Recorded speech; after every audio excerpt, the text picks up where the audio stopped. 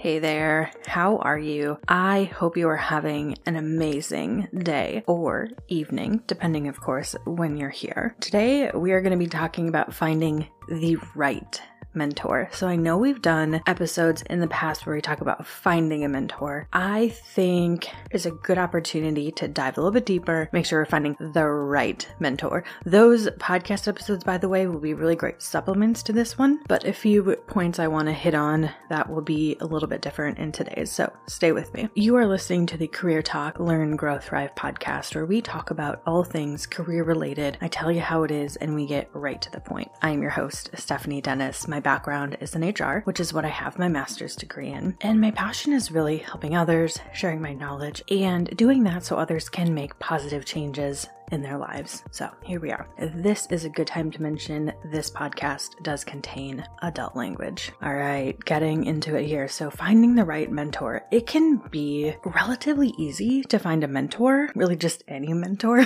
especially if you don't need a mentor to be in person face-to-face with you. If you are the type of person who can have a mentor from afar, right? So learn from someone online. However, the right mentor is going to be a little bit more involved in terms of finding that person. So we're going to take this in different chunks. So our first area we're going to look at is establishing what you're looking for, and then we're going to talk about researching those potential mentors. All right, establishing what we're looking for. Number 1, write down your goal for getting your mentor. What do you want to accomplish? Number 2, making a list of the things you want to learn. This is going to be really important, right? Because if you want to approach someone about possibly a mentorship and they're like, great, how can I help? And you're like, it's not going to be very free-flowing, if you will. And the things you want to learn are probably going to change over time, right? As you start to develop different skills and learn new things, you're going to want to learn different things from said mentor, or maybe you get to the point where you outgrow a mentor. I would love it if everyone who listens to my podcast, like, Steph, I'm doing so good. I don't need your podcast anymore. I don't think careers work like that, so I would love for you all to stick around forever, but you know what I'm saying, right? Anyway, moving on. Number 3, figuring out what sort of frequency you want to have with this mentor. Is this something you want to do once a month, once a quarter? I think asking someone to be a mentor and meeting once a week is a big ask. That's a lot of time. However, depending on who that person is, it could be feasible, especially if it's someone who you're learning from every week because they publish a really amazing YouTube channel or they curate a really amazing YouTube channel, whatever it might be. And number 4, time each meeting. And so not like you have to have a stopwatch. I mean, you should definitely be conscious and courteous of time, but figuring out how much time you want during each meeting. It could easily be something where you're like, I want to get together once a quarter for 2 or 3 hours, right? And that might be something that's doable versus once a month for like an hour, just depending on that person's schedule. Or maybe you just need once a quarter for an hour. I don't know, whatever it might be. But again, just be really conscious of the fact that you're going to be asking someone for their time uncompensated. So we want to be respectful of, hey, I want to meet once a quarter for an entire day. If someone approached me with that ask, I'd probably be like, I don't think I can commit to that, but I could definitely give you 100 and some odd episodes that could consume an entire day.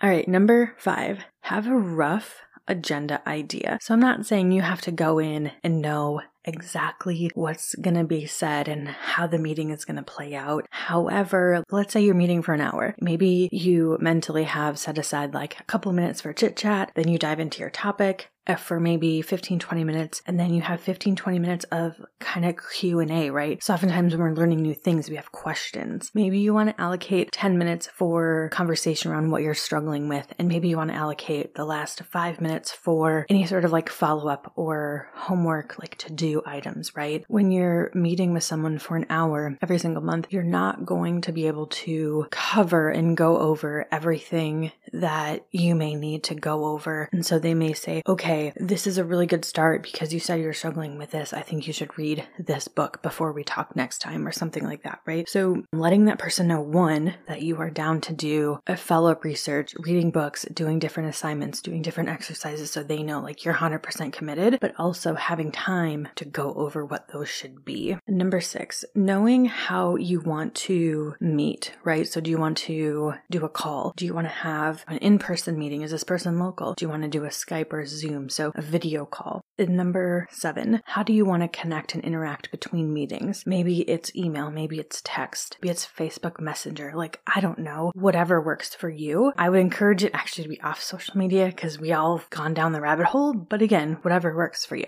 And number 8, assessing how it's going for both of you throughout the process. So figuring out before you approach someone, hey, I really want to start this mentorship relationship, and I think it would be a really good idea after we've met for maybe 2 or 3 times for both of us to have a check-in on how we think it's going and make sure that it's something that's still working for both of us. And the reason that this is so important is because I don't want to say you're giving this person an out. However, you're just being really honest and transparent out of the gate. Like, hey, if this isn't working, we don't need to commit to like a 1-year contract, right?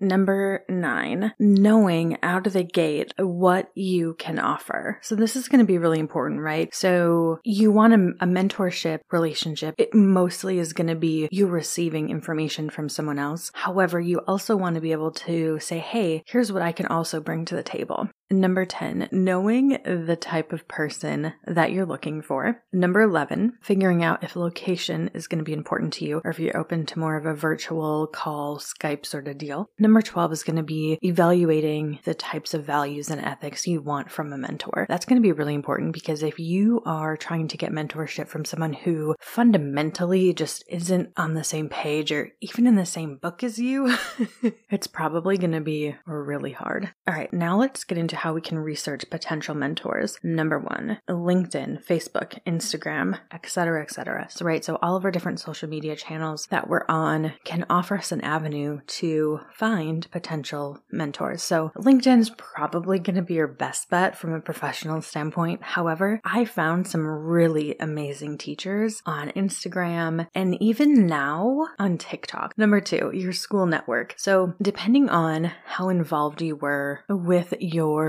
university and your different alumni groups, you could have a really good network. And if you don't, literally not a big deal. I wasn't super involved in my university aside from doing my classes, doing my homework, and getting the F out. I just wanted to be done. And I don't do a lot with, the alumni association. So, good, bad, or otherwise, it is what it is. I say that because if you don't, it's not a big thing. And number 3, looking in your current organization. Even if you work for a small company, maybe 20 people, right? So like a true startup. I'll caveat this, but startups are usually very, very busy. Bandwidth could be an issue. However, there's still probably someone in that startup you could learn from. And if you work for a large organization, I guarantee you there's someone that you can learn from. And larger organizations usually, not always, usually and or should, hint, if you are a leader in a large organization, have a mentorship program already set up for you. Number 4, also looking at the last company that you worked for. Number 5, looking at your friend group. This one actually caught me off guard at one point because I wasn't necessarily expecting to find a mentorship type of relationship from friends, but I have definitely been mentored by friends before. So don't discount that. If you're like, Steph, I ain't got nobody, that's cool. Move on. Number 6, colleague referrals. So if you have shared with your team or colleagues that, hey, I'm looking for a mentor, do you know anyone? Don't be shy. One thing that I have learned that's super, super valuable to me is asking for what I need, asking for referrals. Who do you know? Not even as a recruiter, right? Hey, I need help with this. Does anyone know where I can go? And number 7, the different organizations that you're a part of. I don't care if that is church, if that's meetups, if that's a networking event, if that's mom's coffee Saturday mornings, I don't know, whatever it is. Don't discount those groups just because you meet about something different, right? So maybe you're part of, I just did axe throwing for the first time last week, right? Maybe you're part of an axe throwing club or something. I don't know. Get to know those people. They could possibly be a mentor for you or know someone who could be. So once we've done our research, we're going to make a list of people we want to reach out to, and then we're going to create a template for what we want to say. So this is important so it's not awkward. And then, of course, we're going to do the outreach, do the thing, right? And then as you're doing that outreach, expect you're going to get a lot of people who say no. But if they do, say, thank you so much for getting back to me, or maybe you have this conversation in person, right? Or live in real life, IRL.